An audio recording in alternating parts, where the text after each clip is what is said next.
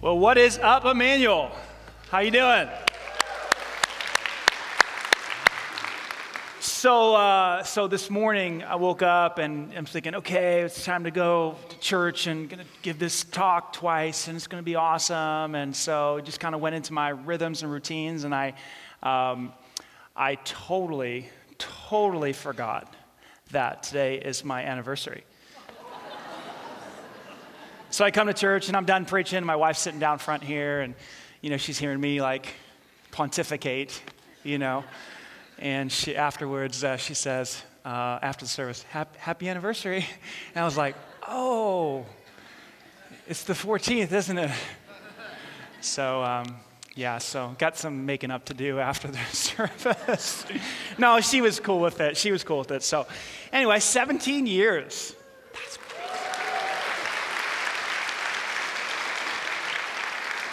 Honestly, I told her, those of you who don't know my wife, I said, if I were single, if I were like just a single guy and I saw you, I'd be like, do you want to go on a date? Like right now?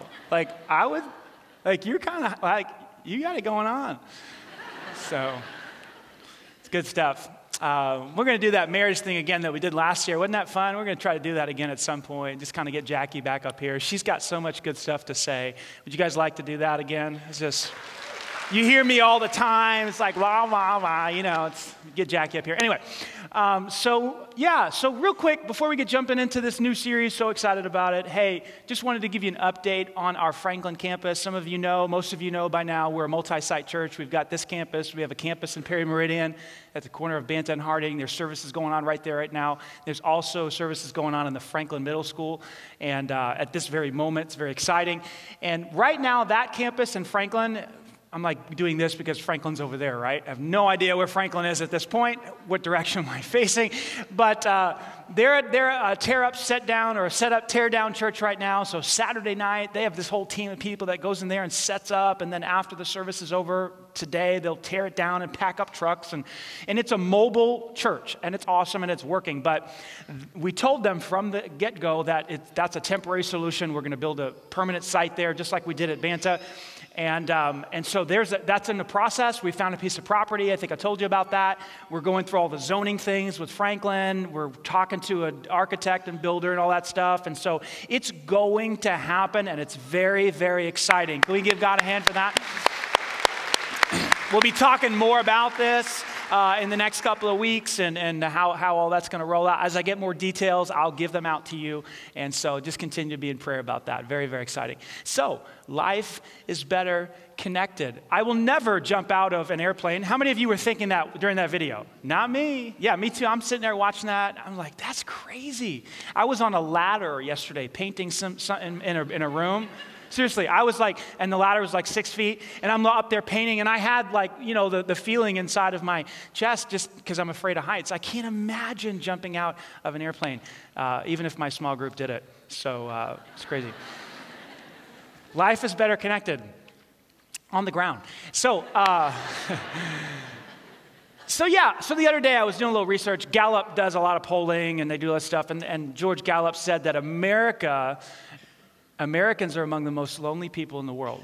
And when I heard that, Americans are among the most lonely people on the planet, I thought, that can't be. I mean, Americans, 3/4 of us live in metropolitan areas. We are surrounded by other people in our neighborhoods, at the grocery store, at the gym, at our schools. Everywhere we go, we are around people. And then there's Facebook, right? There's just people everywhere we go. How can it be possible that we are among the most lonely people in the world? And so I was doing a little studying on this, reading a couple different books. And one author, Bill Willits, who's a groups director at a church in Alpharetta, Georgia called North Point, small little church. They only have 72,000 people in small groups. Little thing going on in Atlanta. Bill Willits, who kind of oversees all of that, he said this. He said that casual relationships are not life-giving. And there's the answer. How is it that Americans among the most lonely people in the world? It's because we have a lot of casual relationships. We have a lot of acquaintances. We can run into people in Target and do the whole, how are you? How are the kids? Good. Okay, see you later. We can do that real well, right? We all live in, not all of us, but a lot of us live in neighborhoods where people drive into their driveway, hit the button, garage door goes up, pull in, garage door goes down. Meanwhile, we got all these neighbors around us that we really never even talk to, really don't even know. He says, casual relationships are not life-giving. In other words, you were created for more than acquaintances and just kind of knowing people's faces. You were created to know people deeply and be known by people deeply. And that's why we feel so lonely. So we're going to do a series called, Life is Better Together. We're going to talk about this idea of community and how you were created for more than just casual relationships. And I want to go back to the book of Genesis to kind of start and get some perspective here on how we were created. And we'll have a little fun here. So in Genesis chapter 1, what happens on day 1? Does anybody know? God created what? Anybody? I took a class called Genesis at Liberty. Oh, it was an awesome class. Anybody remember what happened on day 1? Yeah, God created light. Let there be light, and there was light and darkness. Anybody remember day 2? What happened on day 2? What did God create? He separated the sky and the waters, right? And he said it was good. Day 1, he said it was good. Light and darkness, it was good. Day 2, he separated heavens and the earth, and there was oceans and sky. It was good. Anybody remember what happened on day 3? The dry ground and grass and all that stuff he created. He said it was really good. Anybody remember day 4? Day 4? Call it out. If you remember, what did God create on day 4? Some of you remember Sunday school? He created the sun and the moon and all the stars on day 4, right? What happened on day 5? What did he create on day 5? Some of you are looking. Day 5, he created all the birds and the fish. Day 6, he created the animals, and he also created man on day 6. Now on day 5, 4, 3, 2, and 1, after he created what he created, he said it was good. On day 6, something changes. Check out Genesis chapter 2, verse 18. The Lord God said, it is, say it with me, it is not good. Whoa, whoa, whoa, whoa, whoa. It was good, it was good, it was good, it was good, it was good. Then he creates man, and it's not good. What does he say? It's not good that man should be, say it with me, alone. So I'm going to make him a helper, fit for him, to go along with him. In other words, God looked at all the animals, all the animals. He said, like, none of them will fit Adam to be a good partner, even though the dog comes pretty close. How many have a dog you just love?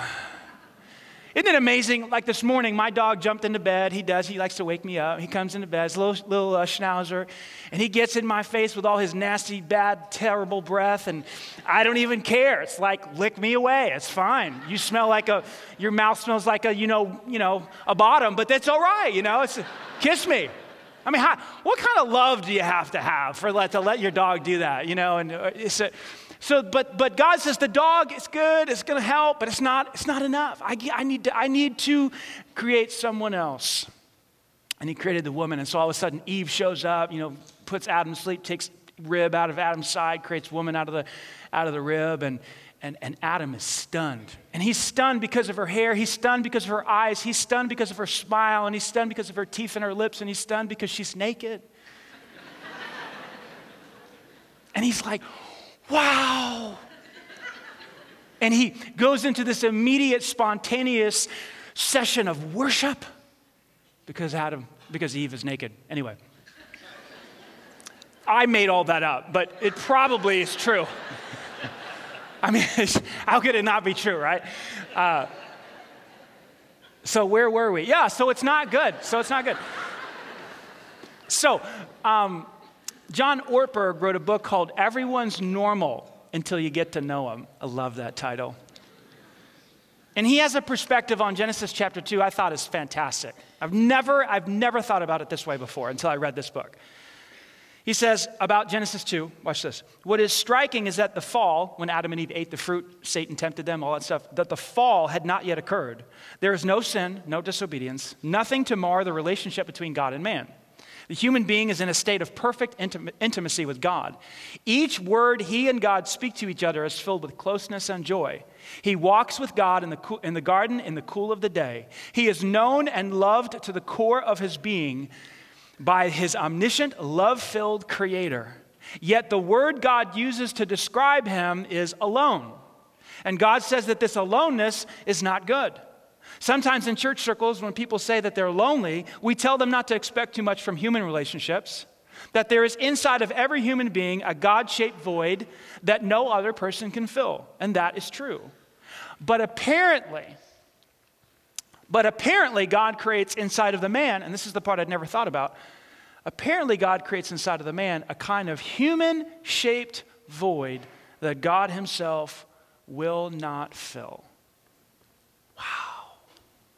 He could have made man to be totally satisfied with him and him alone. He could have done it. Instead, he leaves the man incomplete. And he chooses not to complete him with himself, but rather he leaves a little gap there that only a human being could fill. He goes on to say, no substitute will fill this need for human relationship. Not money, not achievement, not busyness, not books, not even God himself. Even though this man was in a state of sinless perfection, he was alone and it was not good. Wow. You know, this is obviously has to do with marriage and a man and a woman coming together in a marriage, but it has to do with each one of us as human beings. We were created to be in relationship with other human beings. So God says it's not good. It's not good that man should be alone. So I'm going to make him a helper. I'm going to make him a woman. Why is it good that man should not be alone?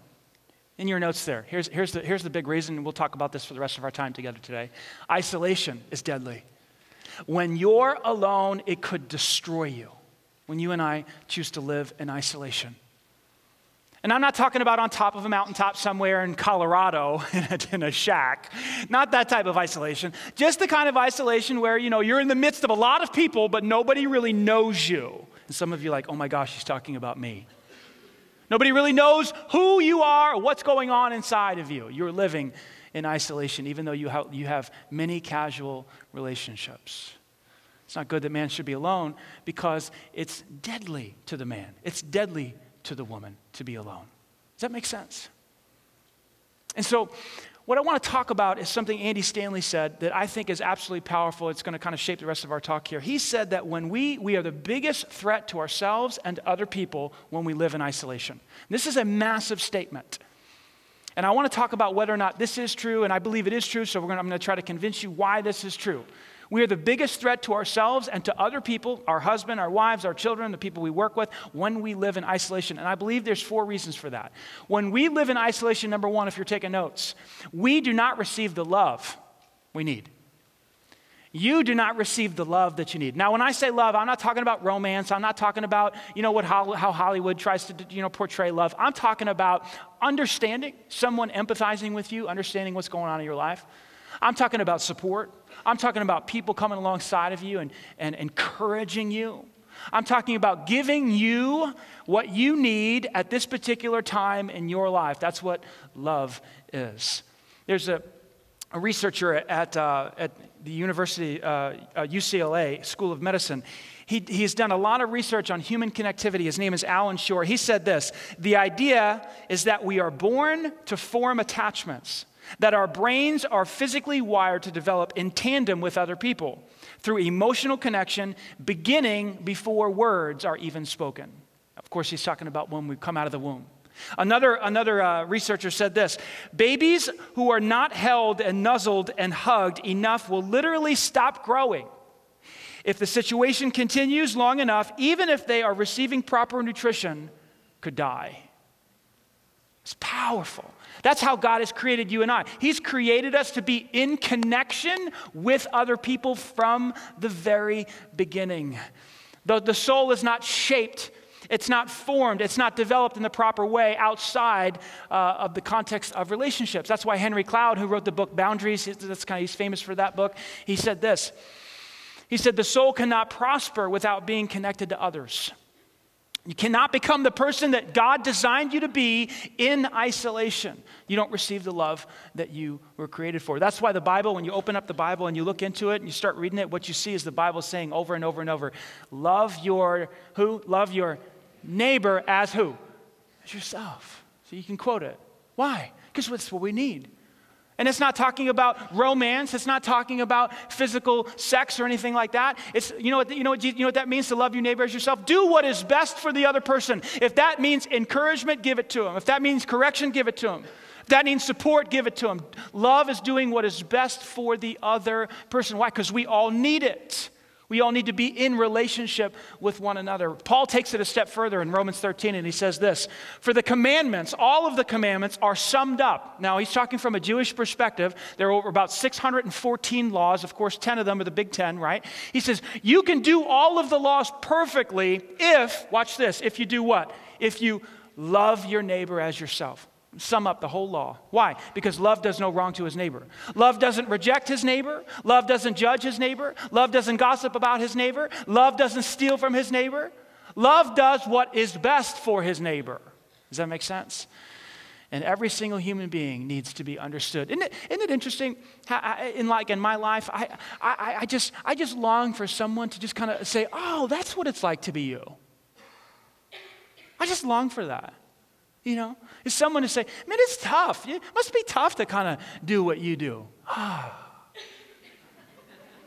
You know, isn't that why your marriage, some of your marriage stink? Because you're like, my husband doesn't get it. If he folded 6, things of laundry, then maybe he'd get it. Right? And guys are like, well, if my wife worked my job, if she knew the pressures I was at, if she didn't even know. She didn't get it, the pressure I'm under and all the stress. And what we long for is for the people in our lives to go, wow, I get you. That's tough. Yeah, that's what we're created for. And when you're living in isolation, you don't get that. You don't get that. Number 2, the reason that you're the biggest threat to yourself and other people when you're living in isolation is because you don't get the wisdom that you need. And when I say wisdom, I'm not talking about ethereal, something, out there, pie in the sky, some deep philosophy. I'm just talking about what do I do next? I've got this relationship situation and I don't know what to do. I've got this financial situation. I don't know the next step to take. I'm not sure. You know what wisdom is? Wisdom is the godly perspective that you need to take the next step, the next right step in your life. And when you're living on your own, listen, you're limited to your perspective. And is anybody honest enough in this room to say, you know what, my perspective is limited? I'll go first. I got 2 hands up. My perspective is limited. What I don't know far outweighs what I do know. You willing to admit that? What I don't know far outweighs what I do know about life. And so when I choose to live in isolation and kind of go at things myself as a pastor or as a husband or whatever, I'm limited to understanding. What would happen if I just brought other people into my life who are doing what I'm doing and leading family, leading their kids and leading their wives and have good marriages? What if I pulled them in tightly into my life and I started to lean into what they were doing or started asking them how to handle situations? Would I grow as a human being? Would I make better decisions? Would you?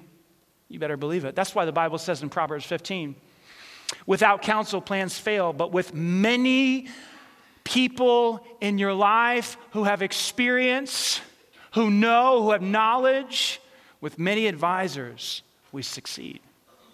See, there are people out there that have been through what you've been through, whether it be a depression or divorce or the death of a loved one or some type of cancer or a rebellious teenager, and they have lived through it and they have come out on the other side and they have some wisdom and some knowledge that you lack, and they can give you guidance as you're going through your struggle and you're not receiving it because you are living in isolation. And so all you have is your perspective on how to handle this. So, why are you the biggest threat to yourself and to other people when you're living in isolation? You don't get the wisdom that you need to make great decisions in this life. That makes sense? Let's talk about number 3. You don't receive the accountability that you need. When you live in isolation, you don't receive the accountability that you need. Now, that word accountability is not very popular. Can I just break that, perception really quick? Accountability is a wonderful word. It is an incredible word. It simply means to give an account of something. So if somebody gives you $100 and you spent it, you say, here's how I spent it. Somebody says, hey, here's a week to do something, this project, and then you come back to your boss, here's how I spent my week. It's just to give an account of something. And can I just let you know that whether you're a believer or not a believer, you're a person of faith or you're an atheist or somewhere in the middle, at the end of your life, you will give an account. You will give an account. You will give an answer for your life. How did you spend your time? How did you spend your talents? How did you manage the money that you had? You will give an account of your life. So, if in the end of our lives we're going to give an account, wouldn't it make complete sense that we start doing it now with each other? Just kind of being accountable to each other. I mean, it's going to happen anyway. We Americans, we don't like that word accountability because we're free. This is the land of the free.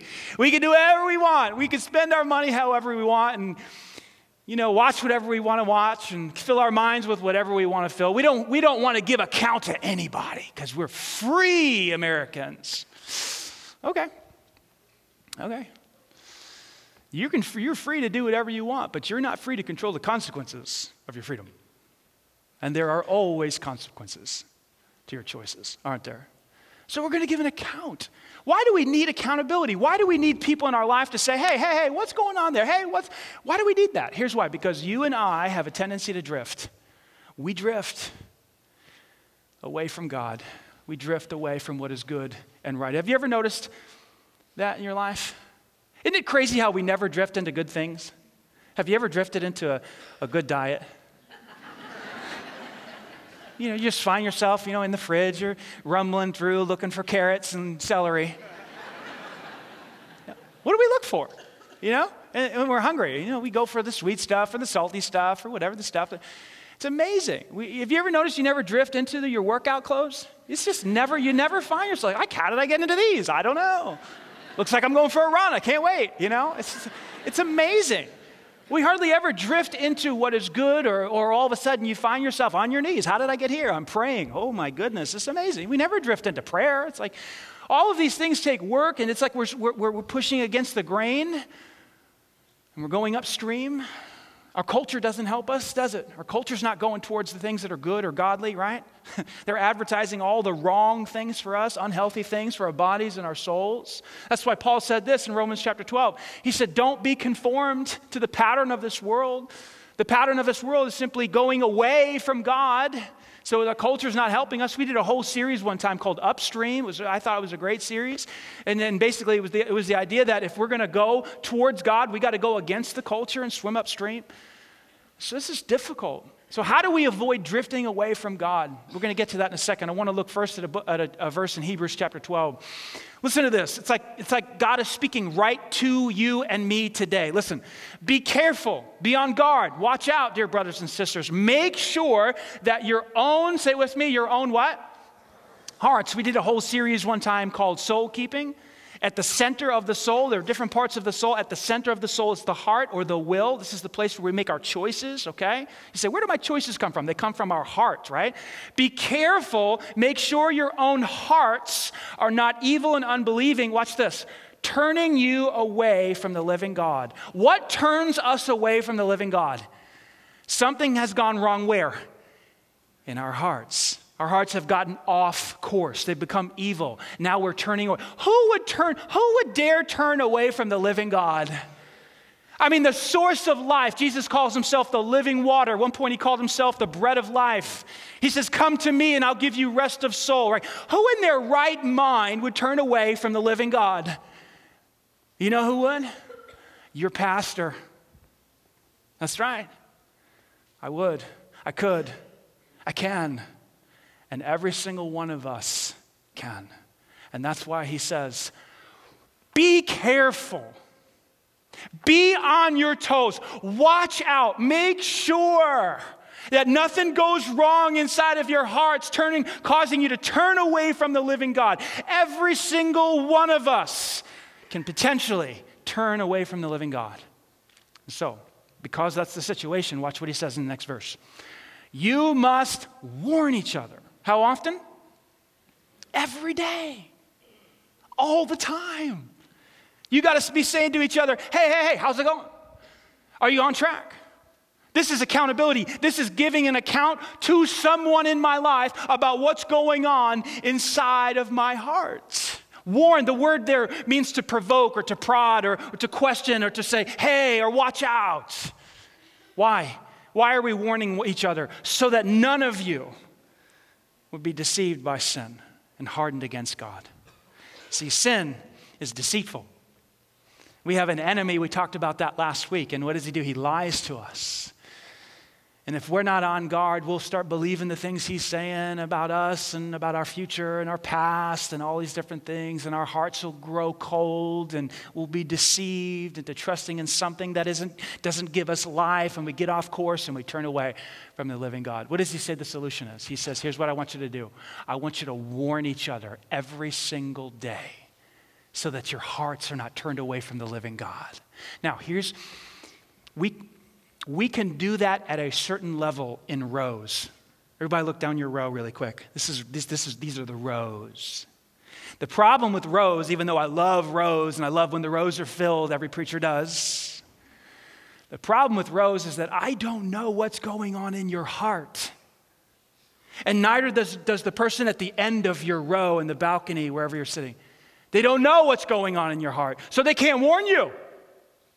They can't say, oh, whoa. That teenager that you have, he's hanging out with the wrong crowd. If you don't watch over that, your 15-year-old, you're going to lose your 15-year-old, and by the time he's 18, they're not going to even want to talk to you.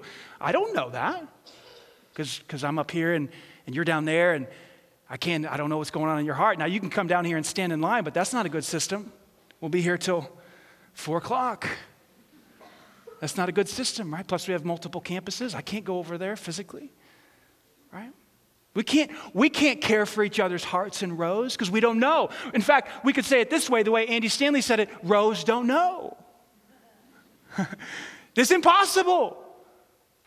So because we don't know and you don't know what's going on in the person's life next to you, we can't warn each other. And therefore, we can't even obey this scripture because all we do is sit in rows. Let me tell you something. If you're just sitting in a row, it ain't going to work.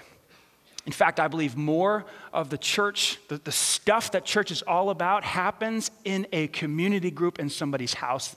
It happens better there than it happens here because of what we're talking about right now. See, we didn't make this stuff up. We didn't make this stuff up. This is real life stuff. It turns out the best defense against the deceitfulness of sin and the deceitfulness of your own heart is not yourself. It's not even a preacher talking to you from up here. It's a community of people that love you and are going to do what's best for you. That know what's going on in your heart and that can warn you and say, hey, I can sense that you and your wife are kind of drifting apart. I can sense that, man, you're really overspending your budget. If you don't cut back and maybe get on some Dave Ramsey stuff, you guys might end up in some serious financial trouble. I don't know that, but they do. So we're warning each other, right?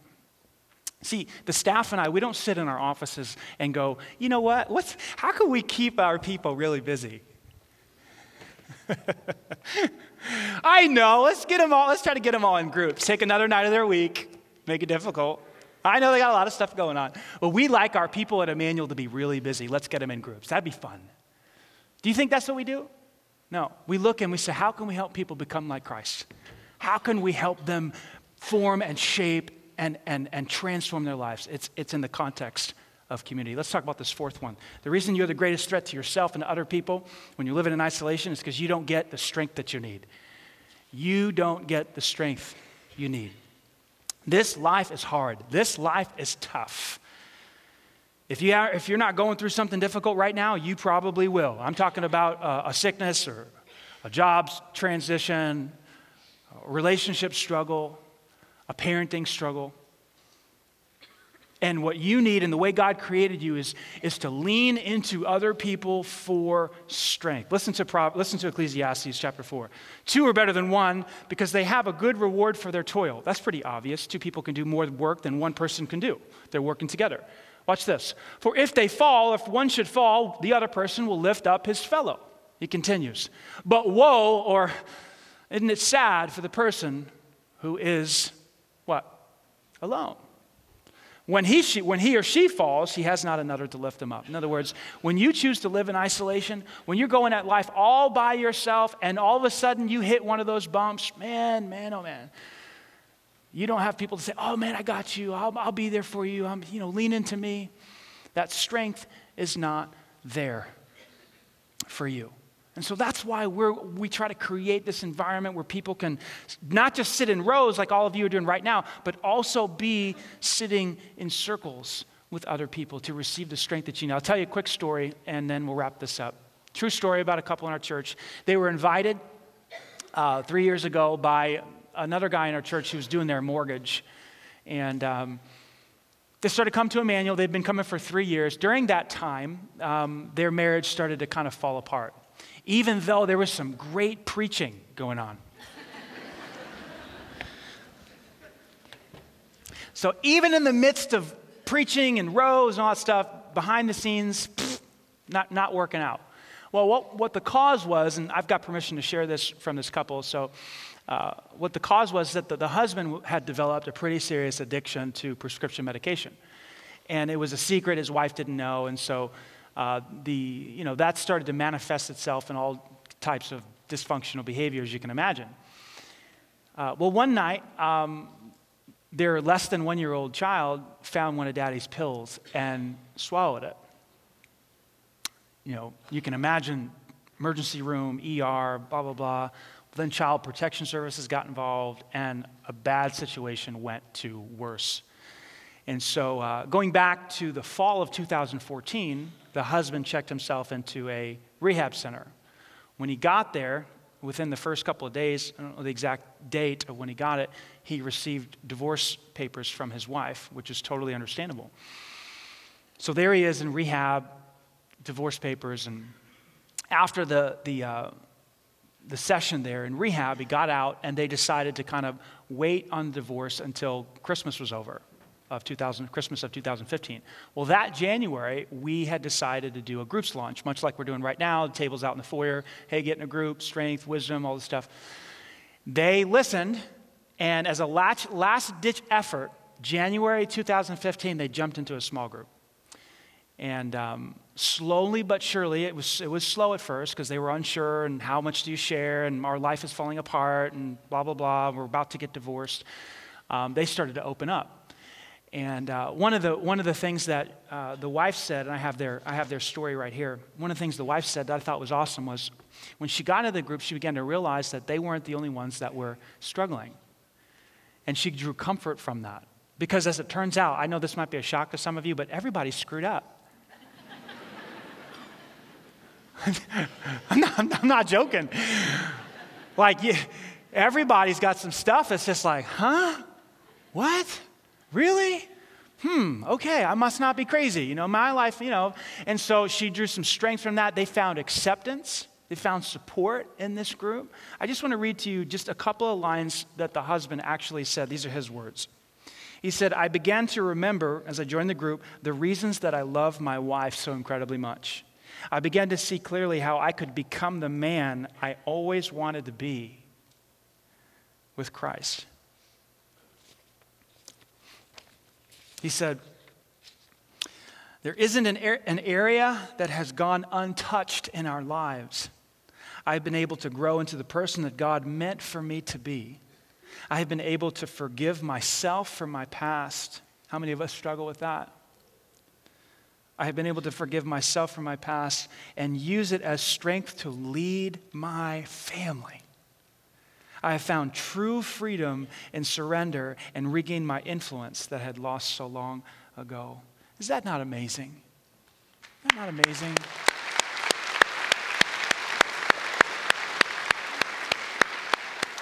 So this couple, I've actually never met them. This couple, they're still in that same small group. The husband is free of his addiction. Totally free from it, and their marriage is tight, and they're growing, and they're maturing in their relationship with Christ. See, I'm not making this stuff up. The group environment is there for you to draw strength in the time of your need. And so what I've tried to do for the last, 33 minutes or so is take your arm, put it behind your back, and twist as hard as I can to get you to go, Uncle, okay, I'll join a group. Not because the church wants you to be really busy. I don't want you to be really busy. In fact, we did a whole series on that. Do you remember? On how not to be busy and how to say no to certain things. But this is one of the things we need you to say yes to because you are the greatest risk, the greatest threat to ourselves, we are, and others when we live our lives in isolation because you go without the love you need. You go without the wisdom you need. You choose to go without the accountability that'll stop the drift. And you choose to go without the strength that you need. So, there's a table out there. That table is not there for fun. That table is there for those of you who are not in a group to go sign up to get in a group. We're going to do a groups launch. We're going to launch a bunch of new groups, probably the most groups we've ever launched at the history of this church on the week of September 11th.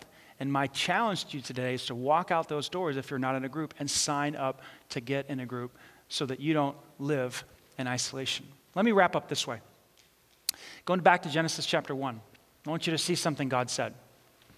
Then God said, "Let us make man in our image, after our likeness." This is an interesting passage. Genesis chapter 1. This is day 6, right? Notice us, our, and our. Plural words. Who is God talking to? Many people think the angels. There's lots of them. He could have said to the heavenly hosts of angels, "Hey, let us make man in our image." Now, I don't think that is the correct interpretation because none of us have wings. It's pretty obvious, right? Okay, that's a little silly. But we're not made in the image of angels.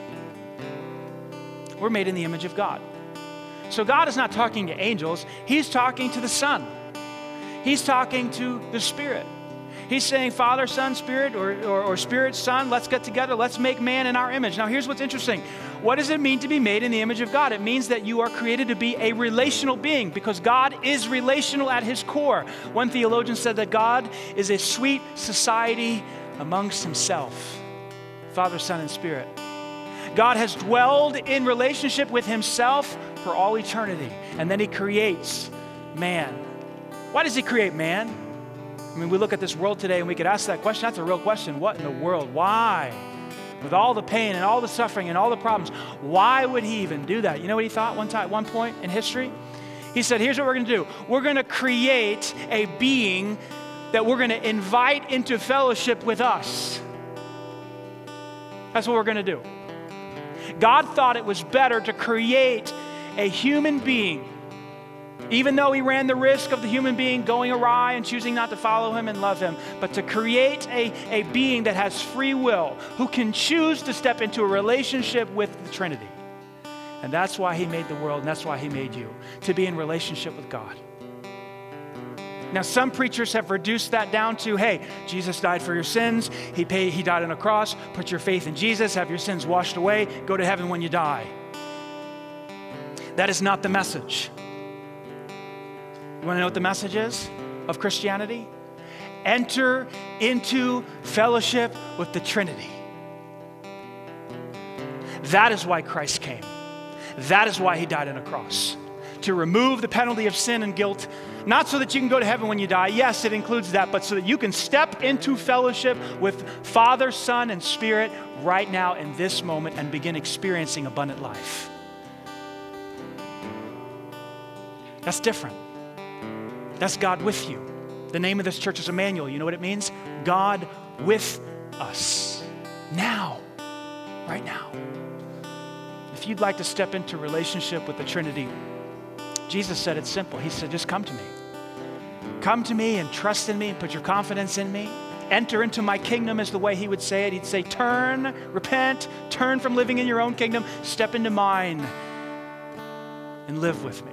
If you'd like to make that decision right now, I'm going to invite you to pray a simple prayer of faith.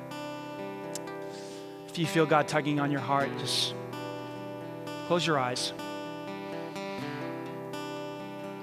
And just express your simple faith to God. It doesn't take much, just a little bit of faith. Say something like this to him right now. Father, Son, Spirit, I turn into your kingdom today. I trust you. You are ultimate reality. I put my confidence in you. I want to live with you. Jesus, I believe you finished the work on the cross, death, burial, resurrection. so I can live with you right now. So I come to you for forgiveness. I come to you for fellowship. I come to you for grace. I want to live and walk with you for the rest of my life. I pray this in Christ's name.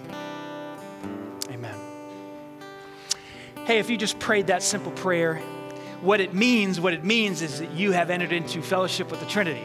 Now, the Trinity, Father, Son, and Spirit, are going to begin to guide you, okay? They are now in charge of your life. They are now the leaders of your life, okay? That's why we call Jesus Lord. Lord meaning master, in charge, calling the shots. How do you know what the master wants? Well, one way is to come sit in a row, okay? Another way is to get into the scriptures and say, what does the master want? With my sexuality, with my finances, with my attitude. And our attitude stinks sometimes. What does he want? Well, he says, I want you to have the same attitude as I have, right? And so we begin to learn what the master wants by taking the words into our heart and mind. So that's why we want to give you, if you pray to receive Christ today, there's Bibles in the back. You say, I already have a Bible. Well, these are special. These are special. These are special because it's just the New Testament and it's broken down into little 5-minute readings according to the date. So if you prayed to receive Christ today and you entered into life with the Trinity, we invite you to go grab one of those. If you've already done that, go buy one. It's $2, I think. Maybe 5. Not sure. In the bookstore. So, are you guys excited? Is this awesome? So, what have I done today? What have I done? I've taken your arm, I put it back here, I'm twisting and twisting. What? Why? To get you to do what? To get you to go sign up so that you can avoid living in isolation, so you can get the love and the accountability and the wisdom and the strength that you need for life. Will you do it? Will you do it? All right, well, my team's going to call me later today and say how many signups we had. So if you don't do it, I'm going to know. You like the accountability there? Yeah? I love you guys. Let's pray. Jesus, thanks for the fun. Thanks for the opportunity. You invite us into a life with yourself. We figure that life out better when with others in our life, other people who are headed the same way. Help us to live in community. Help us to not live in isolation. 2 are better than 1, God. And a 3-fold cord is not quickly broken. So help us. I hope you're pleased today, Jesus. I hope you're smiling right now because we love you and we do this for you. It's in your precious name we pray. Amen. Hey, excited to see you next week. Bring a friend.